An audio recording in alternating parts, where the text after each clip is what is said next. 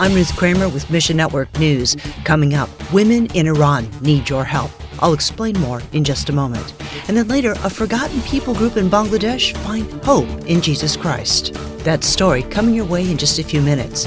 We'll begin today in Iran, where judges have sentenced 5 protesters to death since Sunday, accusing them of enmity against God.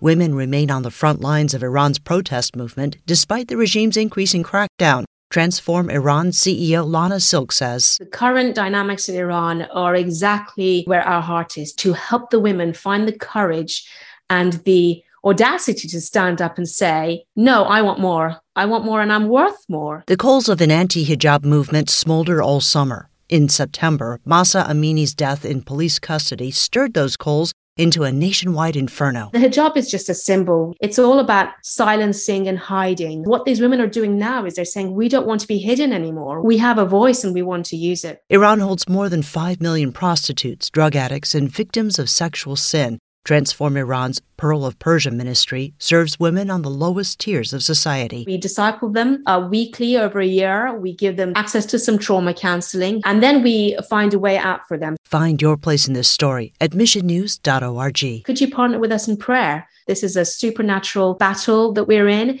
and we rely on the prayerful support that covers us, protects us, gives us wisdom, and anoints the work. Next, education is the latest victim in Lebanon's collapse. Nuna with Triumph at Mercy Lebanon says, education has taken a big step back. Many people cannot afford schools. Many kids who have been in private schools have now been obliged to go into a public school, and they're not happy. Usually the public schools are not so great because the salaries for the teachers is not high, so people are going to spend time there, but not really to educate kids. Lebanon's economy has been in free fall since 2019, pushing nearly 3/4 of the population into poverty. Normally, Triumph at Mercy opens its education center to refugee kids, but we have seen an increase of Lebanese people coming to our centers because they're not able to afford regular schools. Meeting a practical need like this segues naturally to spiritual needs and sharing the hope of Christ. When they see that we are genuinely trying to help them, it's very easy to open up and talk about the gospel. Based in Beirut, Triumph at Mercy is not immune from Lebanon's economic woes. We need help to be helpers. And a foreign minister of Bangladesh says the country has been left alone to help 1 million Rohingya refugees. International funding to help them has decreased every year. The Rohingya fled Myanmar after being attacked by the military.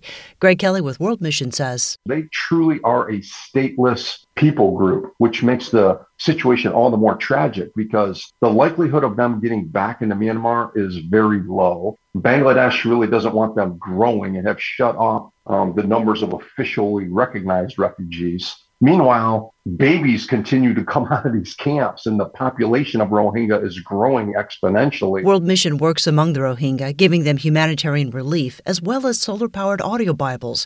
They've seen many Rohingya get baptized in the nearby Bay of Bengal. We did the secret baptism service where we kind of came from one direction, they came from another, and we met secretly on the beaches, and they ran out one by one and were baptized, and it was an amazing celebration, but we had to rush away. We couldn't really celebrate with them after the fact, and it's because they're persecuted. So it's a real tragic situation. Join us in asking God to strengthen these new believers. Mission Network News is service of One Way Ministries.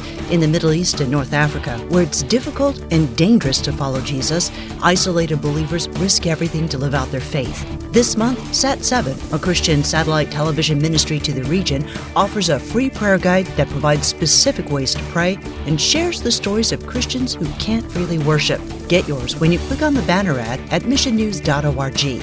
That's missionnews.org. I'm Ruth Kramer.